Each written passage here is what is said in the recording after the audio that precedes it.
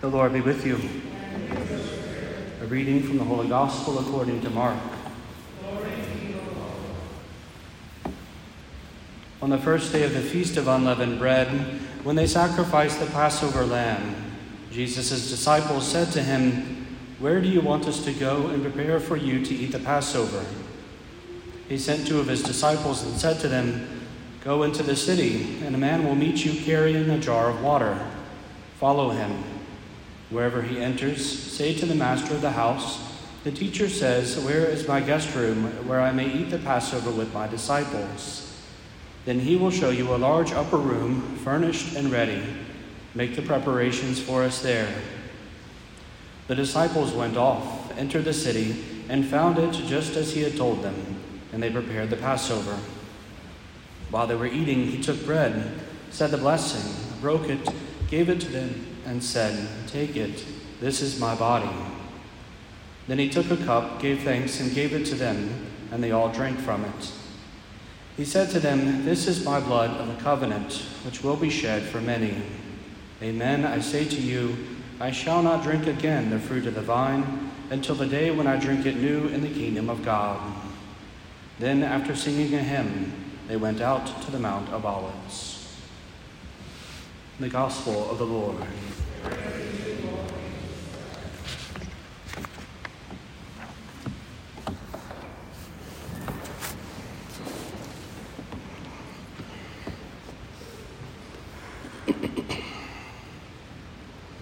Today we celebrate the Feast of Corpus Christi, celebrating the truth of the Eucharist.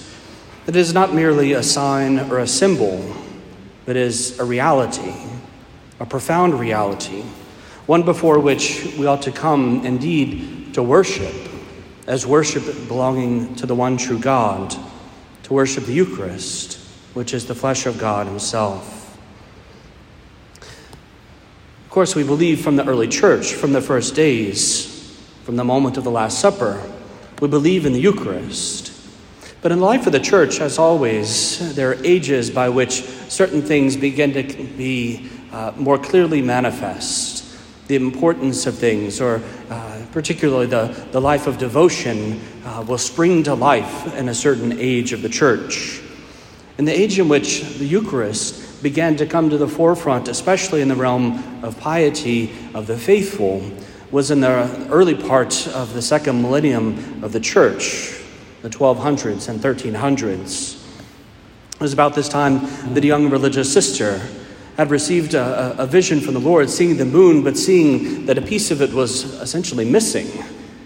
And she knew in the quiet of her heart that this was a sign from God, that there was something in the exuberance of the life of the church that was missing.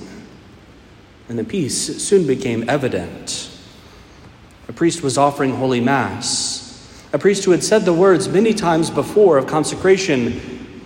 Many times the Eucharist had been transubstantiated there in his hands.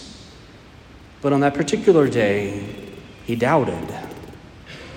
He questioned within his heart the truth of the statement, "This is my body." And as he uttered those words, the host in his hands began to bleed. It became true flesh. And like any man that this would happen to, he immediately freaked out, put it in the corporal, folded it all up, and went to the bishop to try to explain what has taken place and to get some clarification on what do I do with this? How do I respond here? The bishop, of course, recognized what had taken place, that a miracle had taken place to cure the doubt of the priest, much like Thomas on that first Divine Mercy Sunday, when our blessed Lord comes in and invites Thomas to place his hands in his wounds as a sign of moving from unbelief to belief. So also this priest was given the grace of this miracle to move him from unbelief to true faith. Belief in the Eucharist, that it is real, that the words are true. It was shortly after this that, of course, when a miracle of this nature takes place, you want to see it. And the people began to clamor to see this miracle that had taken place. And so it became displayed in the church locally, And then they began to take and hold processions with the same Blessed Sacrament, to be able to process around the town, to be able to show the glory of God and the things that he had done. And thus began Eucharistic processions. Shortly after, people would begin to keep watch with the Blessed Sacrament, to go and sit for a while in its presence, and thus begins adoration. And over the course of the centuries that would follow, these things would become solemnized and to be able to become more and more stable rites of the Church, clarified by their prayers, by the actions that we are to take, the postures of our own bodies in the celebration of these rites. At the same time, as this was taking place, a Mass was commissioned. At the time, there was a young monk whose name was Thomas, who was a well-known and highly revered mind. And he was entrusted with the task of composing the prayers of the Mass and a hymn to be sung to our blessed Lord. That same Thomas, St. Thomas Aquinas, would compose the prayers of the Mass of Corpus Christi, which we continue to use even down to today. Some 800 years later, the same prayer is being uttered from our lips. The same prayer is lifting up from our hearts. Again, the entire purpose of this feast is to draw us and to draw our minds to the fact, to the truth of the Eucharist. Whereas other brothers and sisters in Christ would see in it a nice sign, a symbol, a remembrance, we as Catholics understand that we already had signs and symbols. This is what was understood by the blood of the bulls and the goats and the shedding and the spreading of the ashes of the heifers that had been consumed on the holy altars. We had signs and symbols in our Jewish brothers and sisters. They were pointing to the reality that was to come. As the writer to the letter to the Hebrews reminds us, if the shedding of the blood of bulls and goats had power of the old times because of the virtue of them being signs, how much more the reality that they're pointing to is the power of the Eucharist, the power of the blood of Christ, the power of the flesh of God that is made manifest. The signs of old have fallen away. We have become celebrants of the reality. It would be foolishness to go back and to reclaim signs and symbols merely. We have the flesh of God. We have the true bread from heaven. We have that food that nourishes us unto eternal life.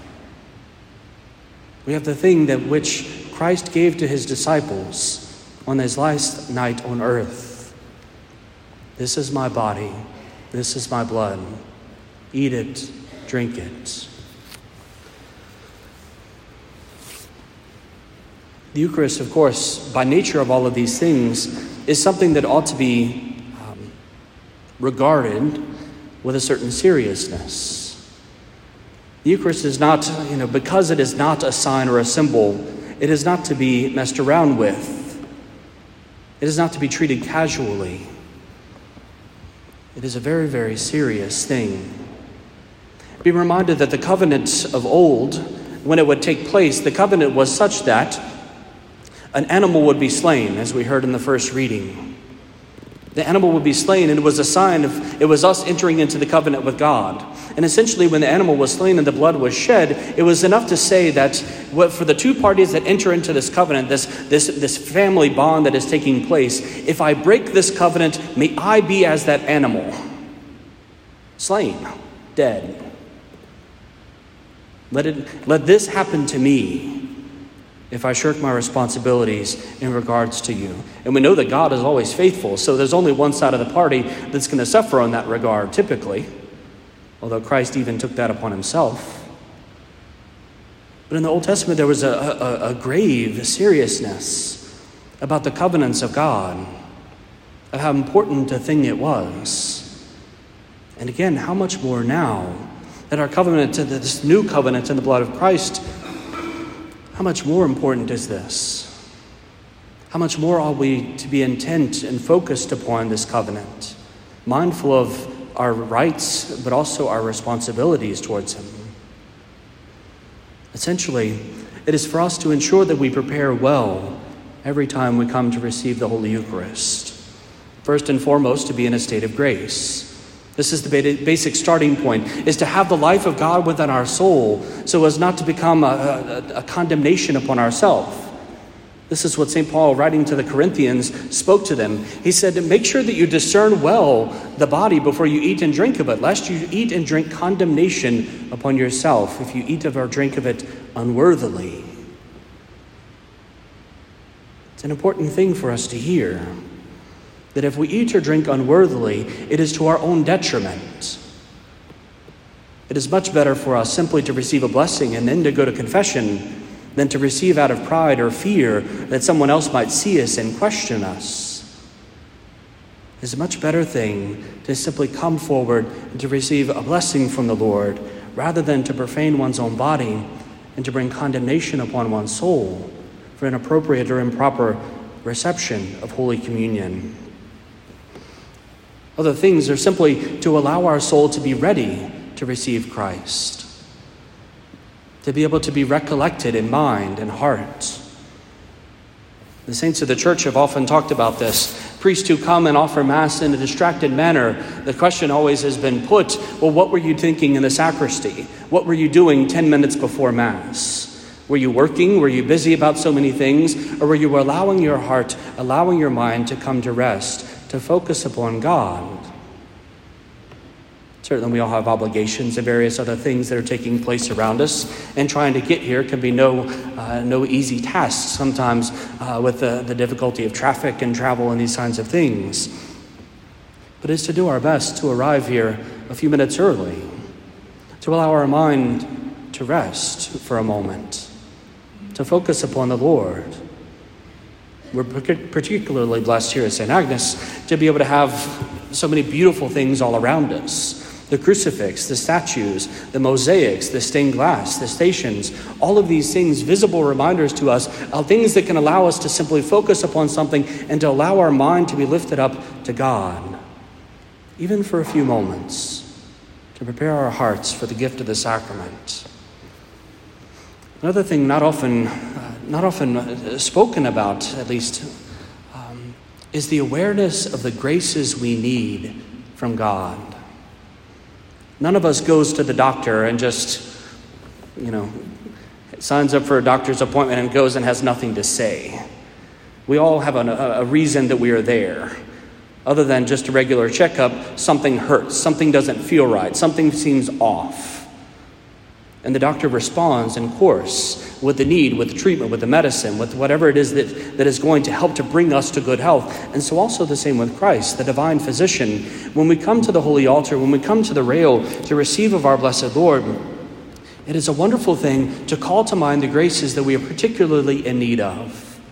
Where is it that I have fallen short this past week and need his help? Where is it that I know that there are things that are going to take place this week that may be trials again that I also need his help? And to call those things to mind, to present them before him, and to seek his grace for those particular occasions. And then most importantly above all, to love Christ in your heart when you receive him. To love him. If we receive Holy Communion, but then simply go back to our pews and allow our minds to go back to whatever it is in the world that we are thinking about, if we're thinking about what's happening after Mass, or what's for breakfast, or what's for lunch, or who's doing what for the rest of the afternoon, or if what the Tigers are going to do that day, all these kinds of things that can entertain our minds, if we allow our minds to go to all these other things when we have just received Christ, we have missed the most important moment of our entire week. The moment where Christ has come to unite himself to us. And in doing so, to draw us into the heart of the Blessed Trinity and to give us a foretaste of heaven. To experience heavenly joy, heavenly peace, fullness of grace. When he is most close to us, it is important that we speak to him, that we love him, that we tell him that we love him, that we adore him, that we worship him, that we honor him, that we pour out our hearts in graciousness and gratitude towards him, especially after receiving Holy Communion. And at the conclusion of this, of course, there are various prayers at the end of Mass that we pray, but it's a good practice also to even spend a few moments after Mass. If it takes longer for you to offer your prayers in gratitude to God, fine and good. Rest in the pews and pray. Do not restrict Christ in his grace. Do not be worried about all the things that await. Stay with him. Remain with him, even for a few moments. And it will be a source of tremendous grace for your own soul. So as we come to celebrate this feast of Corpus Christi, celebrating the body and blood of Christ, it's a time for our hearts to rejoice in God's goodness, to rejoice that it was not enough for God simply to remain with the blood of the bulls and the goats for us to be shed, and to hope that we are being washed clean, to trust that we are being washed clean, but rather to know that with his flesh and his blood, we are washed clean. But even more so, we are made part of the family of God, partakers of the body of Christ, allowed to be drawn into an intimate union with the Father and the Son and the Holy Spirit. Let us allow our hearts today to rejoice in this feast as we come to love our Lord, to adore him, to worship him as we receive him.